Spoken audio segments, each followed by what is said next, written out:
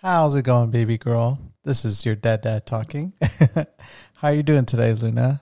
I always ask you that question, and I feel like the response is always going to be, you're doing great, but, and that's fine. I tell you that every time. Like, life is a challenging thing. Your father this past week has been presented some pretty challenging obstacles to try to overcome, but luckily, all I have to do is just look at you, and you really do make me just forget about everything else in this world except you. And just looking at how you look at me and how I look at you and how your mother looks at you and just how everyone looks at you. Everyone asks about you all the time. They're always excited to see you. And I mean, I can't blame them. You are just the most adorable little girl ever.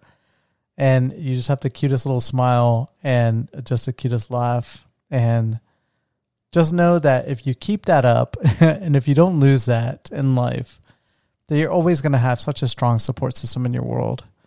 And so even with the challenges that you might face in life, all it takes is just having and knowing that you have people that you can always ask for help and they'll always be there for you.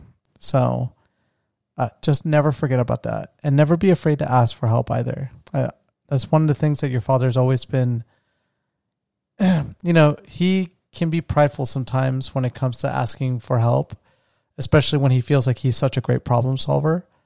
But even being such a great problem solver, I still have times in my life where I know for a fact I don't know enough, or I cannot, for whatever reason, tackle a challenge in front of me. And so I'm not afraid to ask for help when I need to ask for help. I do try to solve a problem, but I know that if I can't, that I just need to reach out to people that can probably help me out. So just always remember that. But that's not what this isn't what this message is going to be about today that I leave to you. It's about something that is, I mean, you wouldn't even know the difference, especially if you're going to be listening to a lot of these in the future. But your father's late in recording this message to you. I was supposed to record it every Sunday. The time's changed, but I'm recording it on Tuesday like I normally would. And the reason why is just because I've had a lot on my plate and just a very small amount of time. And I just wanted to have a better, clear mind. And it's still challenging to even try to have that right now, but I could not record this message to you. So I'm sorry about that. And I'll always try my best to not be late with these.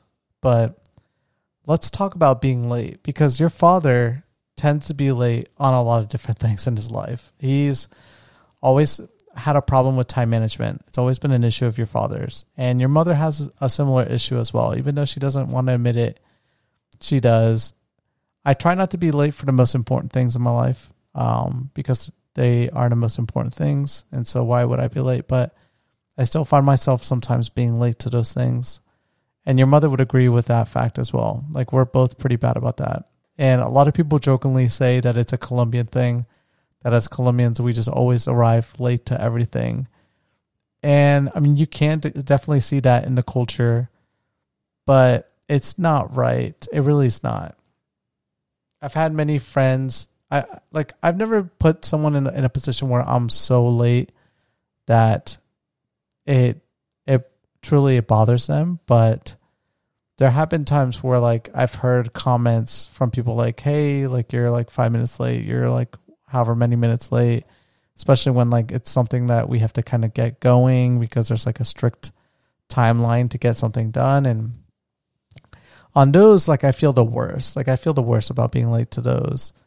And I feel like when you're late to things, it's almost like you're saying that your time is more valuable than other people's time. And that's a very sensitive thing to talk about, because on one end, it is the truth. I mean, you only have a one life to live, and you want to try to live it as best as you can and with as much joy that you can bring to it as well. You want to be as happy as possible, remember, like I always tell you though, never at the expense of other people. And then that statement right there is when it becomes difficult to navigate that, because on one end, you're in your mind, you're trying to value how important the thing is that you're about to do. And if it's not to you, if it's not that valuable, then you might excuse yourself to be late to certain things. But in doing so, you never empathize with how much that thing matters to the other person. And so that's where it's like, your father might justify it sometimes, but it's not right technically. If you really wanted to not be selfish with other people's times, then you really can't be late. And so nowadays, like what your father does is he never makes a time commitment to something unless like he knows for a fact he's going to be able to be there on time. And even now, like sometimes I'll show up late to things, but I've gotten way better than I used to be in the past, because it was so bad. Your father would be late almost all the time, work, like even like as a supervisor, I just never led by example when it came to that one. And, I've been reprimanded so many times in my past because that was like the only thing people ever, it used to annoy them so much with work. It's like I would show up to work 5 minutes late, like 10 minutes late. I'd be such a phenomenal employee, and it was so hard sometimes for these, and I could see it in their faces too. Like I could see in so many bosses' faces that they would, it'd be so hard for them. They'd be like, this is the only thing that we have an issue with you about. And like, you're a phenomenal employee, but we can't allow you to kind of do these things. You have to lead by an example. And I would always understand, like, I would always be like, yep, sign the paper or have the long, detailed conversation with them. And it's just so bad. It really is. Your father has always been like this since he was a child. I mean, even with like projects, like procrastination is like his worst thing. I think my procrastination has benefited me, and I can always look at something as good and bad. Like, I feel like my procrastination definitely has helped me become more of a problem solver, because I am always exposed to more problems by being late and being a procrastinator. But really, it's something that I hope that your mother and I, and you actually make us better time managers. Like, we actually manage a calendar now. Like, everything about you is like always to the T. We're never late about anything to do with you. And I'm excited about this because I know as you get older, you're going to want to do more and more things. And I cannot fail you. It's impossible. Like, I feel horrible anytime I make a promise to you, even though you're not old enough to really understand it right now, and I'm not able to hold that.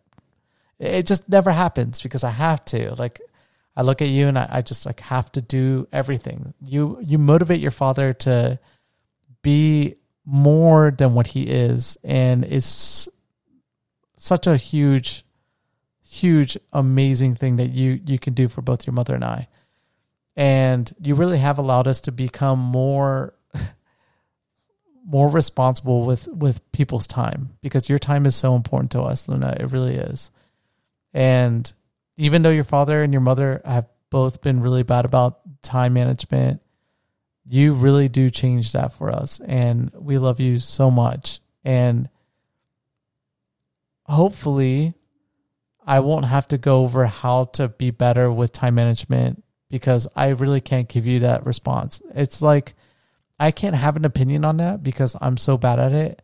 To try to give you a solution to something that I'm bad at just seems like I'm the worst expert on that. But the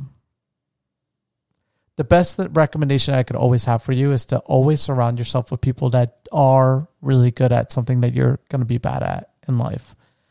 And I don't think time management will be that for you, because your parents are going to be so on it with you. But there's always something about every person that is like their one flaw, right? We tend to have like that one big flaw that kind of every other flaw about them kind of branches off from that one main flaw. And so the only thing I would always recommend to you is just surround yourself with people that are freaking awesome at whatever it is that you're bad at, because they will give you techniques and you'll just absorb what they tend to do in certain situations. So it offsets all of that. But ultimately, at the end of the day, your father's just still going to have to slowly but surely get better about this, because like I said, in the future, you're going to have like things that you want to do, friends that you want to see. And if I make you late to any of those things, like I said, I'm going to feel horrible. So I love you. I'm sorry for how I sound. Like my throat is a little raspy today. And everything about this entire recording, it just, as I'm listening to it just sounds, because I can listen to myself talk to you, and I just realized that my mic sensitivity has been adjusted somehow. So technically this is how I normally talk to you. So it's not as like loud, but like I said, your father is going to have his imperfections, and he's just going to have to accept them and work through them. He's not a perfect person. I don't ever expect you to be perfect, Luna. I don't expect anyone really to be perfect. I hope that in the end, whatever it is that you're chasing in your life, you're chasing something that makes you happy, because it's all right to be flawed. It really is. We're all flawed. No one's perfect. But the thing that separates, in my eyes, many different people is just how much they're enjoying the limited amount of time that they have on this planet. So I love you. I really, really love you. And I promise next week's message will be a little bit different. But huge kisses, huge hugs. And if any of us are around, any of your loved ones, just run up to us and just give us a huge hug and remind us how much we love you and how much you love us. But bye, baby girl. I'll talk to you later.